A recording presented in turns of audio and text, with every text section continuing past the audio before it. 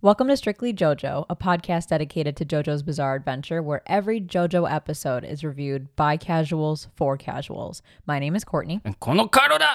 And this is episode 2, and we're reviewing Part 1, Phantom Blood, A Letter from the Past. As always, there will be spoilers for this episode and anything that has happened previously in JoJo, so you've been warned. We've made it to episode 2.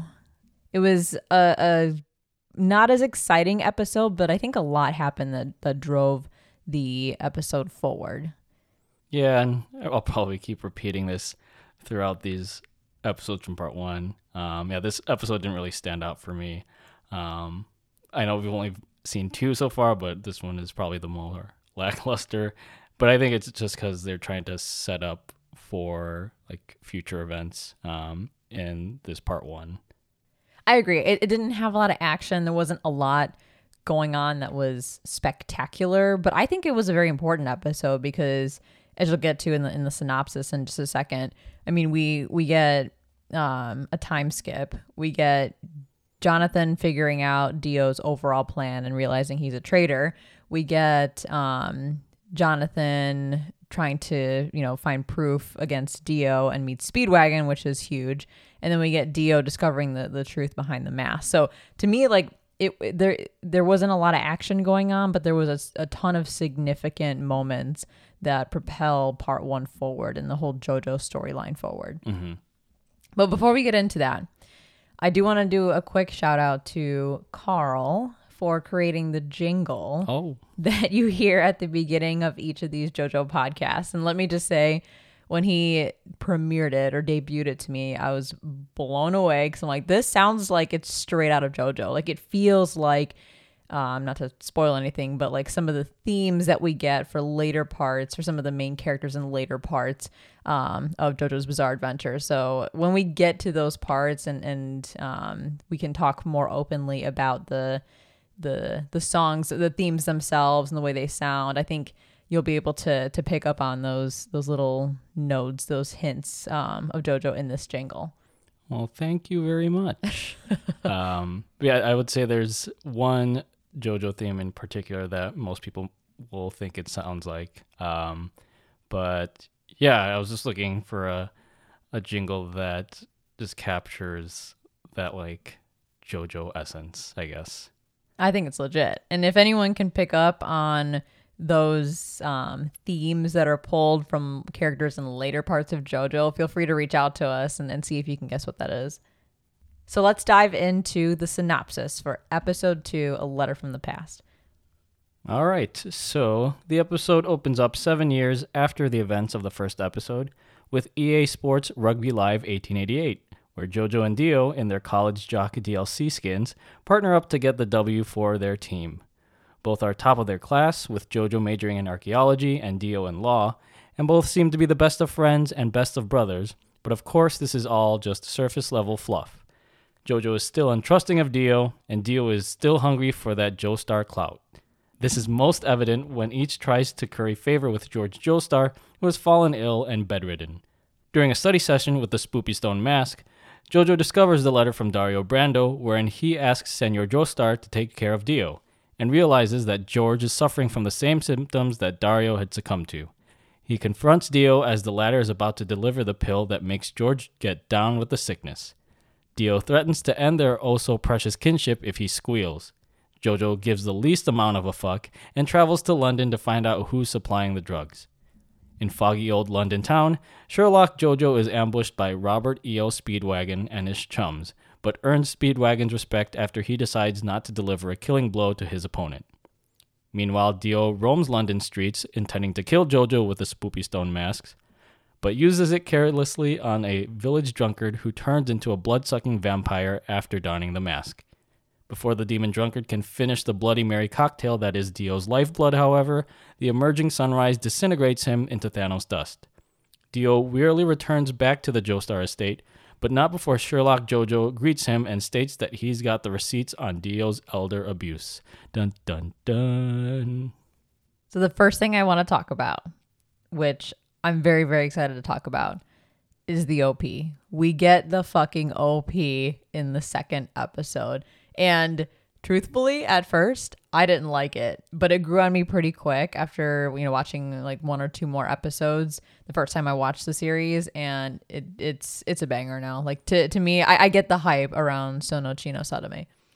Yeah, I guess same with me. Like first impressions, it threw me off because so far with the series, we've been treated with very majestic music and these very grand scores by the whoever composed this first season. I think it was Taku Iwasaki.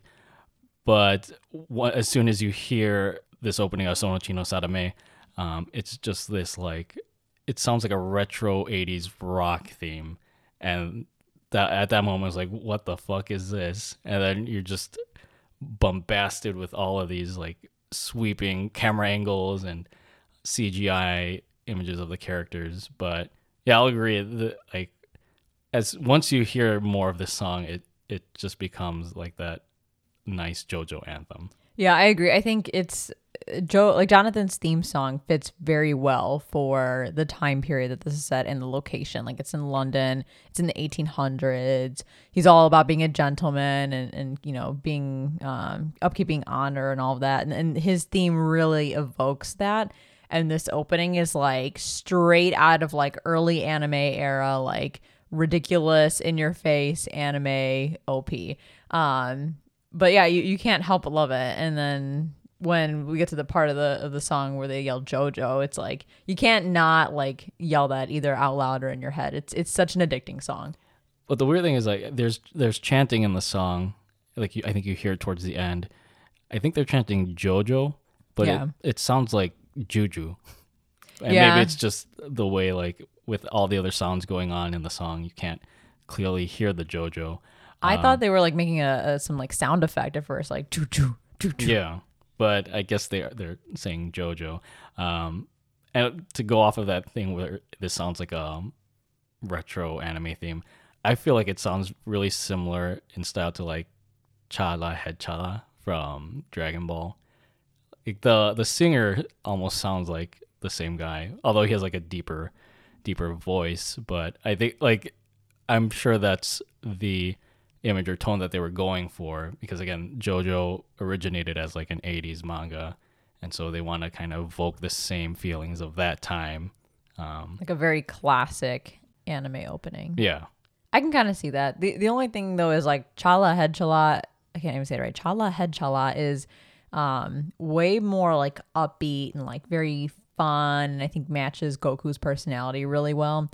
But this song is like super like deep and like not mysterious. I don't know. Something about it is like brooding, I think, to kind of match like Dio and what's happening in the show. And I think the translation of the title is like destiny of that blood. So kind of, emphasizing the epicness of this this ongoing battle between Jonathan and Dio. I really appreciate too that the lyrics for this opening, and truthfully, again, not to jump ahead to parts in the future, but really almost all, if not all, of the JoJo openings have lyrics, I think, that are specific to JoJo and the storyline, which is not as common nowadays. I think oftentimes anime will take a popular song from a well-known or a semi-well-known group and then kind of superimpose that on their show if it matches the feeling and the kind of the intent of that show overall. But this is like straight up JoJo lyrics. Like they, again, David Production or whoever did this, like they pulled out all the stops for this opening and for future openings. I love the visuals in this. I think my favorite part, so let me talk about my favorite and least favorite parts. My favorite part about this opening is the very first like couple of frames. It's that quick flash of manga panels with the you know who. I'm not going to spoil it because I think that's we'll save that for later parts. But if you know JoJo or if you kind of have an idea of the storyline, you know who those manga panel flashes are all about. And I'm like, as the very first visual for the very first opening of this show, that was such a cool touch to kind of say like, hey, we understand the full story of JoJo and we're going to acknowledge that right from the start. My least favorite part of this opening is the CGI. I have never liked and probably will never like CGI in anime. I mean, this isn't so bad. I've seen worse CGI in anime, but it definitely threw me off the first time I saw it. And I'm okay watching it now, but sometimes I'm just like, man, I would have preferred them just to have drawn them 2D than have them 3D. Yeah, it was a weird aesthetic choice. Because for me, it reminds me of like the CG intros or trailers for like 90s video games. Like one that comes to mind is like the early Final Fantasy 3D games. Like the way that the characters are like drawn in this opening, or even the way that they move, it's very like almost staticky. Yeah, I was gonna say the movement is very clunky. Like it's not even like smooth CGI. It's like very clunky CGI. Yeah, again, I don't know if that was intentional, just because they're trying to go for this retro aspect. But yeah, at times it can be kind of jarring. But going back to your point about like, there's a lot of the blink and you'll miss Easter eggs. Like you said, there's the opening with all the manga panels, and I think you've mentioned this before. Like the characters in this part are kind of colored according to how they appeared in the manga, correct? I think, who was it, Erina has like brown hair in this opening. Oh yeah, you're right. So the opening shows the color schemes for the characters for the most part, I believe, as they appear in the manga versus the anime, which changes some of those things. Because I kept asking myself, I'm like, why does the color look different? Why is she a brunette? Like, what's going on here? But then I realized when I saw screenshots of the old school manga, then I was like, okay, now I get it. They're trying to pay homage to the manga. I'm always wondering why they chose to make those, why they had those creative choices of changing some of the color schemes. Because I don't think, like Jonathan, I think is brunette as well in the manga. He's not blue hair. The cover for the manga has him with like the bluish purple hair. Oh shit, really? Okay, well, let me look it up really quick. Oh. Nope, he's brunette. Okay. I know that. I was gaslighting. I was like, hang on a second. I'm pretty sure he's brunette. But no, I think Araki did like a recent, like maybe in the last year or a couple of years, he did a recent like revamp of the JoJo covers for each of the parts. And I think he used Jonathan's blue hair for that one. But yeah, now I'm looking at a comparison of like the manga cover and I guess the anime poster that it's trying to replicate. It's definitely a glow up, but I still like how David Production still keeps the kind of the same style as how Araki drew the manga back then. Yeah, because one thing that, I don't think this is really spoilers, but one thing we'll see as we progress in the show is pretty drastic changes in art style, and I personally love that. It's so different than any other anime. But I think that also is very reflective of the fact that Araki is always evolving his art style. If you look at his stuff now versus when he first created Phantom Blood, it's like you would never know it's the same artist. Mm-hmm. One more thing for me with the OP, and this is me kind of looking back at it in hindsight, and I guess this is a fault of a lot of OPs for anime that I've watched so far, is if you look or if you watch closely enough, there are things that happen in this opening where out of context it looks strange, but it's weird how it contains spoilers if you pay attention close enough. Yeah, I thought that too. Like a lot of anime openings are like blatant spoilers, like in your face spoilers where you're like, I think they just told me the whole story in the whole anime opening. And JoJo does this as well, but to your point, they do it in such a subtle way. Like it looks like it's just a bunch of imagery, just some like made up shit for the opening, but no, it's actually all in there. Mm-hmm. So now diving into the episode itself, the first thing I thought when I watched this episode for the first time is, holy shit, they're fucking huge now. What the fuck? That was what I feel like. Why the fuck are Jojo and Dio so buff compared to every other rugby player? Yeah. And they're like, what, 17 in this episode or something like that? Yeah. It's crazy. The only thing bigger, though, than Jonathan's muscles in this episode, or really just in his character design, are his eyebrows. I cannot get over his eyebrows. Like, his eyebrows are fucking huge. And I'm like, whenever I watch this part, my eyes are always drawn to the big caterpillars above his eyes. Are you looking it up? Yeah, I was looking at a picture, and yeah, now I can't unsee it. Yeah, well, now you can join me. Yeah, they're humongous now, and I think that's intentional, of course, because I think Araki in the 80s, when he was creating this manga and some of the future parts, he wanted to play to that macho man 80s stereotype. So that's why he made them like absolutely ripped. Which you wouldn't expect from like an Englishman in the late 1800s. But like you said, it was the style of the times, I guess. Yeah, he was just following the trends, I guess. Mm-hmm. The other thing too that stood out to me pretty quickly in this episode is how completely over dramatic, more so than the last episode, how completely over dramatic the imagery and the sounds are. I mean, they not only amplified their physique, but they also amplified just like the way they did everything in this show. They like from the poses to like the aha moments, surprises, like when someone's really concerned. I mean, just everything is so over the top and dramatic, and I love it. Like that is what makes JoJo. And you really get that. You got far less of that in the first episode, and then they just like laid it on thick in the second episode and onward. I think that's also what I had started to notice the first time I watched this first part is, there's so much more like dramatic poses in starting with this episode. I think there was one shot of JoJo like pointing at Dio, but he's pointing in a really odd position. Like I think he was accusing Dio of like poisoning George Joestar, or even the way like Dio grabs JoJo's hands. It's like everything here is like the drama is turned or like dialed up to 11, as if this is like some elaborate Shakespearean plot or something. It's amazing. It's absolutely amazing.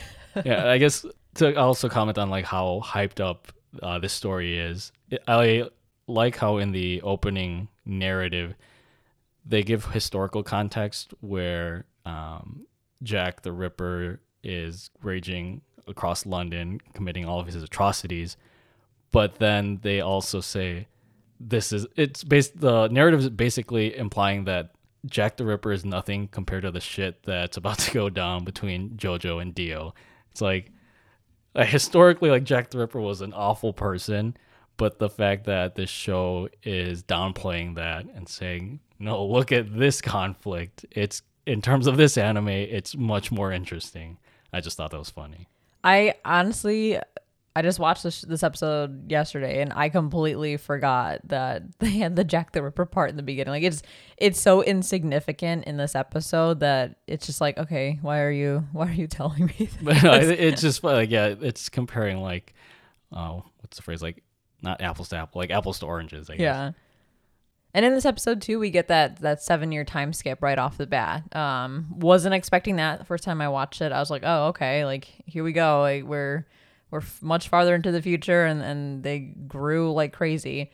And I was like, why are they friendly now? Like suddenly they're best friends. They're playing rugby together. They're on the same team. They're cooperating. They're winning. They're high-fiving each other or whatever they're doing. It was just very, very surprising. But then pretty quickly after that, we get into their heads. We get into their inner monologues. And Jonathan's pretty suspicious of Dio, saying, he's been so great over the last couple of years, but I can never forget what he did early on in our relationship. And then we get Dio's inner monologue, where he basically admits that his plan is to be nice and to build trust with Jonathan over these last 7, maybe 8 years, until they've reached that adult age where he can then overthrow him somehow and then take all of the inheritance. So it like surprised me, and then immediately like explained itself. Yeah, now that I think about it more, with you mentioning the time skip, I think I've said this in the past, especially in the Strictly Anime Weathering With You episode, is that when it comes to telling stories, less is always more. In this case, like we see like JoJo and Dio from the get-go of this episode having like a budding friendship. I would have liked to have seen though more of how they developed, I guess, that friendship Yeah, I agree, because it would be really hard. I mean, Jonathan's a good person all around, but I'm sure it would be really hard to suddenly try to start trusting Dio after all of the shit he did, especially to Danny. I can never get over that one. And yeah, I think it would have been interesting too. I think I get it though. Like the first episode was just dedicated to laying that groundwork for what this part is all about. Like it's just hitting the fast forward button and saying, okay, here's what's going on. Here's the important stuff that you got to know, because starting with the next episode, we're time skipping 7 years and we're just going to dive right into the main story. But I agree. I think it would have been nice to see some of that, like what happened after. No, yeah, because I think providing more of that context would be more helpful to accept the fact that Jojo and Dio, even though this is all surface level, have become like more amicable towards each other, at least in public. But on the flip side of that, it's short-lived. I mean, it's probably like the first 10th of the episode where they are, buddy-buddy, and then pretty shortly after that, Jonathan finds the letter and then realizes that Dio is poisoning his father. One thing I didn't catch on my first viewing are the majors that Jojo and Dio have chosen. Jojo's studying archaeology, and I thought it was interesting that Dio is studying to become a lawyer, which I think is very fitting for him, because like we've seen that he's adept at like influencing, or I guess manipulating people. So it would be interesting to see like a lawyer Dio on his first case. Yeah, I like that about JoJo. Again, not to spoil anything ahead of this episode, but that's something that's kind of common in JoJo, is that they really do a lot of world building, and they build these characters out very, very well, like at least the main characters, and give them kind of full backstories, these little fun tidbits that just continue to build on their characteristics. It makes sense that Jonathan went into archaeology and wanted to study the mask. But I keep thinking back on the last episode. Did he actually see the mask react to the blood? I know one of the two of them did. I just can't remember if it was Dio or if it was Jonathan. In the first episode? Yeah, or if it was either of them. Like the last episode. Because you know how like they're fighting and then who was it? Jonathan punches Dio or something and his blood goes all over. Or maybe the other way around. I can't remember. But one of their blood splatters onto the mask and the mask reacts. I don't think either of them had noticed. I know in this episode, like Jojo or Jonathan had studied the mask and saw it move once he put blood on it. So one of the questions that I have then is, how did he know to study the mask? How did he just not think that like that mask was just some art piece on the wall that his dad obtained? Or how did George even come about the mask? Like, do they already know that the mask has some sort of mystical power, or that it like reacts to blood, or is it does something like different? And that's why he had the mask in his possession when he had the cart crash in the last episode. Like that's a big question for me. It's like, how did we get from point A to point B with this mask? But then Dio quickly answers all those questions by just doing a live experiment, which we'll get to in a minute. Yeah. So before Jonathan discovers Dio's plot, we get a shot of the two of them with George Joestar on his in his bed. They're by his bedside, whatever. And he's saying that he's not feeling well. And Dio tells him, don't bother going to a hospital. They don't really do much, blah, blah, blah, blah, blah. And here, yet again, we see George being a dumbass and refusing to go to the hospital and get proper treatment just because of what Dio said. He's like, no, yeah, I'll stay here. And I don't want to go anywhere, even though I'm probably dying on the inside. I'm just like, this man is so gullible. Like, go to the hospital, dude. You're dying. I think that kind of plays into what I said before, like Dio's very manipulative. Because I think the first episode, if you remember, like that montage of establishing how Dio is more intelligent and I guess proper than Jonathan is. So I think that's where, like, it's George's fault that he plays into that and is just so gullible when it comes to listening to Dio's suggestions that he just takes it blindly. But part of me too wonders, is Jonathan equally as gullible? Because he's standing there listening to this unfold, and yeah, he seems uncomfortable, but he doesn't speak up and say, no, actually you should go see a doctor because you're dying. Like, I know after he discovers Dio's trying to poison his father, he then says only receive treatment from these physicians. But before that, he's just standing there, he's like, okay, well, all right, that's fine. I would have thought I know he sees the letter when he's studying the mask from Dio's father. So I was gonna say like maybe he was still questioning what Dio was saying when they were at his bedside, but the letter thing was more of a coincidental circumstance, I guess. Yeah, maybe Jonathan was just trying to be trusting of his adopted brother, since I don't know, they have this seemingly wonderful relationship now. But as we skip ahead into the episode after Jonathan has discovered Dio's evil plot, he goes to London, to one of the slums, to try and find the what did he call him, like the Eastern poison peddler or something like that, or a peddler who deals in Eastern poisons or something like that. Actually, before you go into that, I don't know if you caught this. Jojo Jonathan, whatever. He confronts Dio and accuses him of poisoning their father, and I think they get into a scuffle. And you notice Dio tries using the thumb attack on Jojo. Oh, from the first episode? Yeah, but Jonathan's prepared for it this time, and he like counters, which I thought was a nice way to show like Jonathan's character development and just intellectual increase, I guess. Yeah, that's a good point. And as I'm thinking about that a little bit more, it also plays into the last episode where Dio said, you know, the angrier Jonathan gets, or the more upset he gets, the stronger he becomes, because Dio literally punches him square in the face. Jonathan doesn't even try to block it. And yet Jonathan's just standing there completely unfazed with Dio's fist pressed against his face, and then continues to have the conversation with his fist on his face. Like, he is just completely unfazed because he is so upset at what he's discovered. And I think that Jonathan was very clever in asking Dio to swear on his father's honor that he's not trying to poison George, because he knows that Dio's anger is his weakness. And yet again, we see him succumbing to that because he folds immediately. Like, he's trying to put on this facade or trying to lie to Jonathan about what's going on with the poison. And the second Jonathan asks him to do something or swear on something that he just doesn't believe in, which is his father having no honor, he folds and he gives away his whole plan. Yeah. Yeah, going back to Jojo's search for the Eastern medicine or whatever. The poison peddler. I don't know. I can't remember what he called him, but we'll figure it out. You all know what we're talking about. But yeah, we get to that part. He arrives in the slums and we see Araki kill yet another dog in the first 2 episodes of the entire show. So Danny died last episode, and then in this episode we see a mangy cat running away with a dead puppy in its mouth that presumably it's gonna eat. So I'm like, just fucking hates dogs. Oh my god, 2 dogs died in the first 2 episodes of this show. I'm like, come on, man. Like, I'm a dog lover, and it makes me sad. But that brings us to the appearance of Best Wife Speedwagon. Yes, REO Speedwagon appears, and Robert E.O. Speedwagon. Yeah, not the band.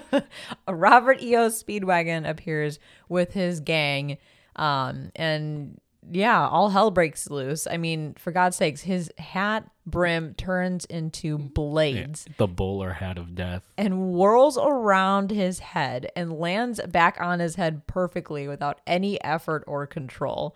And I'm just like, what am I watching right now? This is so stupid, but so fantastic. I'm like, there's no physics, there's no logic there. I'm like, he's probably gonna slice his scalp off if he tried that in real life, but he has that nice luscious mullet behind all that. The gorgeous golden locks. Absolutely gorgeous Best Wife Speedwagon. And all it took for him to change sides was a swift and direct kick in the face from Jonathan's muscular calf, or his shin rather. Like that's all it really took. And he immediately just like, I don't know, it's like Jonathan knocked the bat out of his brain. And he's like, we have to follow this man. He is a true gentleman, because he could have cracked my skull open with those thunder thighs and chose not to. Yeah, so there's context behind like why Speedwagon just had like an about face, because he knew that Jojo didn't want to deliver like I said in the synopsis a killing blow, because like Jonathan has enough of that honor to not kill Speedwagon, because he acknowledges that if he does so, he would leave his family like grieving over the loss, which like is interesting because like why is Jonathan so easy to forgive Speedwagon, but isn't the same when it comes to Dio? But I guess with Dio, he has like the history where he knows Dio's just a fucking lunatic. Well, he tried to. I mean, Jonathan tried to reason with himself, I guess, in terms of why Dio kicked Danny and why he's behaving the way he was. But then at a certain point, I mean, it was the breaking point where he's like, I can't keep forgiving or trying to reason through all the things that Dio was doing. So he did give him a fair shot. He did try to say, okay, I mean, maybe I would react the same way if I got attacked by a dog, although it was clear that Danny never attacked Dio. But with Speedwagon, this is their first encounter, and Speedwagon very quickly realizes that Jonathan is a good person. But that also makes me wonder, like, Speedwagon is very clearly a good person, a good character at heart. So why is he here? Like, why is he in the slums? Why is he the leader of like this nasty gang or whatever? And how did he end up where he is, knowing that he's got a heart of gold? Just in the wrong place at the wrong time. Yeah. Maybe he killed one too many people with that the blade brim hat of death.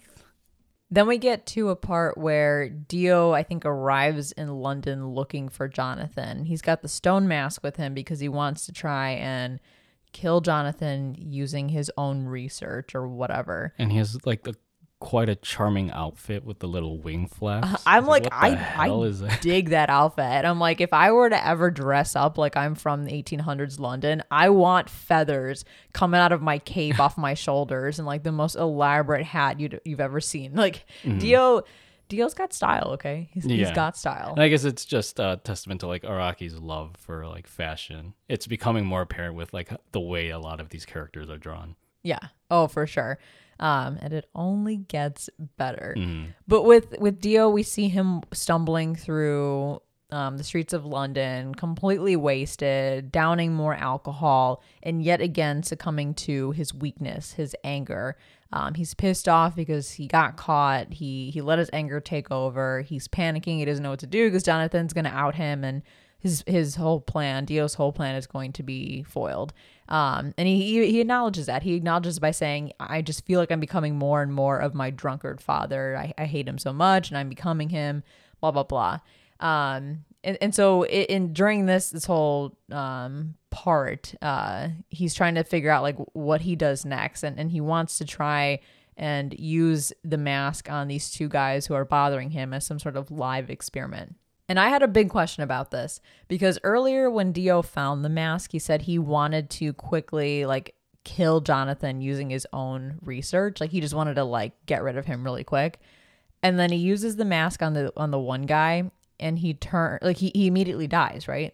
And Dio's like, oh, this is dumb. It's just a mask for torture killings. This is not what I wanted, and I'm all pissed off now. But in my head, I'm like, earlier you said that you wanted to like quickly kill him off. Like I don't know if that's exactly what he said, but he basically implied that he wanted to get rid of Jonathan quickly. So I'm like, but isn't that exactly what happened to this dude? Like, why are you mad? That's exactly what you wanted. So that part confused me. I mean, it's super minor, but I was thinking about that. Maybe he was looking for something like a more sadistic death for Jonathan because that's just how much he hates him.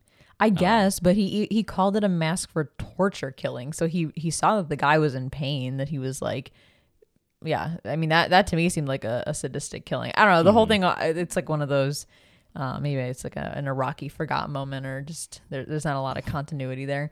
But yeah, so he kills the guy with the mask, and then the guy comes back as a vampire and then starts to kill Dio. And then he says that he doesn't want the sunrise to be the last thing that he sees. But then the sunrise is what kills the vampire. And that whole scene where we see that the mask reanimates the dead and turns them into like living vampires. I remember, again, from my first viewing of this, is it almost turned me off from watching JoJo. Really? Yeah.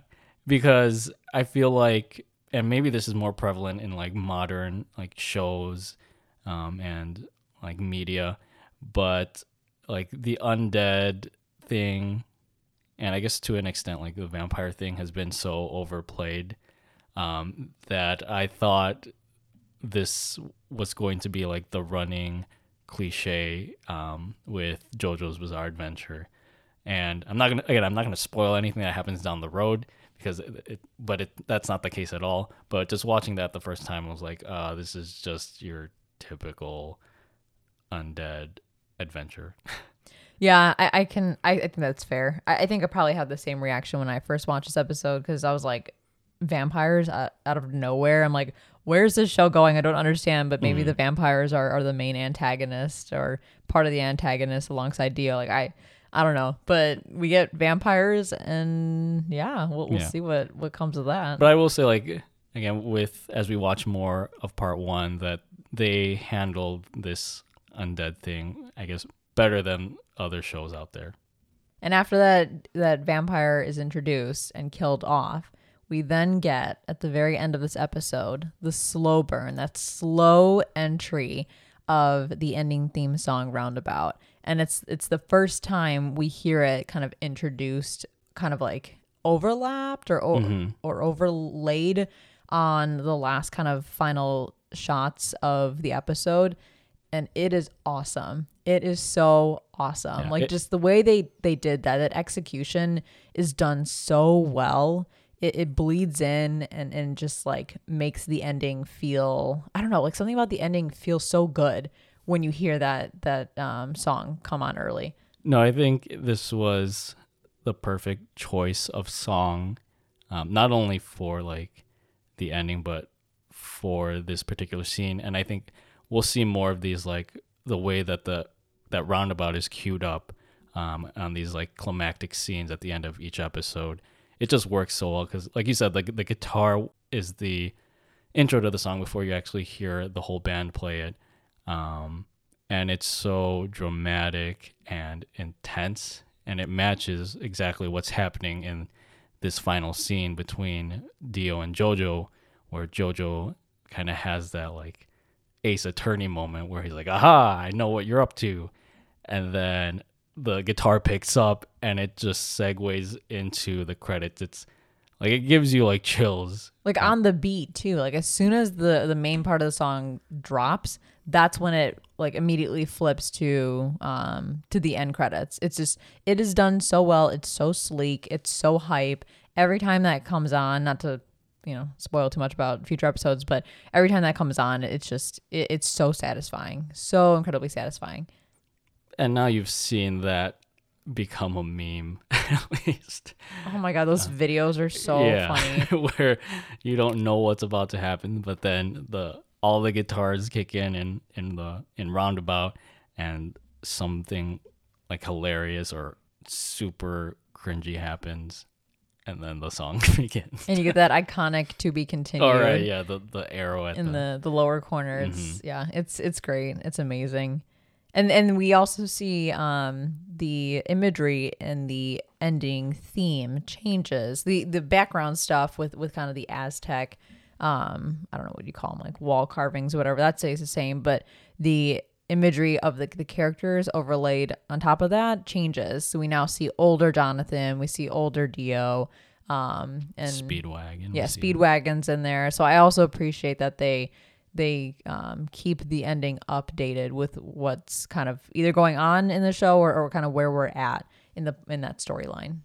Which again, I think is a testament to like the level of detail that David Production strives for. Because I don't think there were, at least a lot of the anime that we've watched so far, the endings have been mostly all just the same. Like nothing changes in terms of the visuals. Yeah, like it'll change either halfway through a season or with a new season for the most part. You do have a couple of shows, to be fair, that have like small changes. So I think one of the things that pops into my head immediately is My Teen Romantic Comedy Snafu. But it's very, very subtle things in the opening will change based on, where they're at in a certain point of the story. Versus here where it's like, this is a very blatant change because we've had that time skip. So they're matching that time skip in the ending. And it's only episode 2, but they were dedicated enough to just change the ending just 2 episodes into this first season. Yeah, it's the David Production. I mean, we'll continue to praise them throughout this podcast, I'm sure. Like they they were the right choice for JoJo. They have really done a fantastic job and given it the anime adaptation that it deserves. Because this is not the first time that JoJo has been adapted into an anime, but this is the best for sure. Quintessential. So I think that pretty much wraps up all we had with this episode 2, A Letter from the Past. Again, from my point of view, it's just not a filler episode, but it's just setting everything up, putting all the cards in place for what looks to be a huge Jonathan versus Dio showdown in the next episode. Yeah, I'm looking forward to talking about the next episode. I think that's going to be a meaty one. There's a lot that happens, and it's going to be good. It's going to be very, very good. So that concludes episode 2 of Strictly JoJo. You can follow us on Instagram at The Strictly Series and on Twitter at Strictly Series. Check out our website, thestrictlyseries.com, where you can reach out to us to share your thoughts on JoJo's Bizarre Adventure or share any feedback on our podcast. Thank you so much for listening and sharing in our love of JoJo. Stay weeb, everybody. To be continued.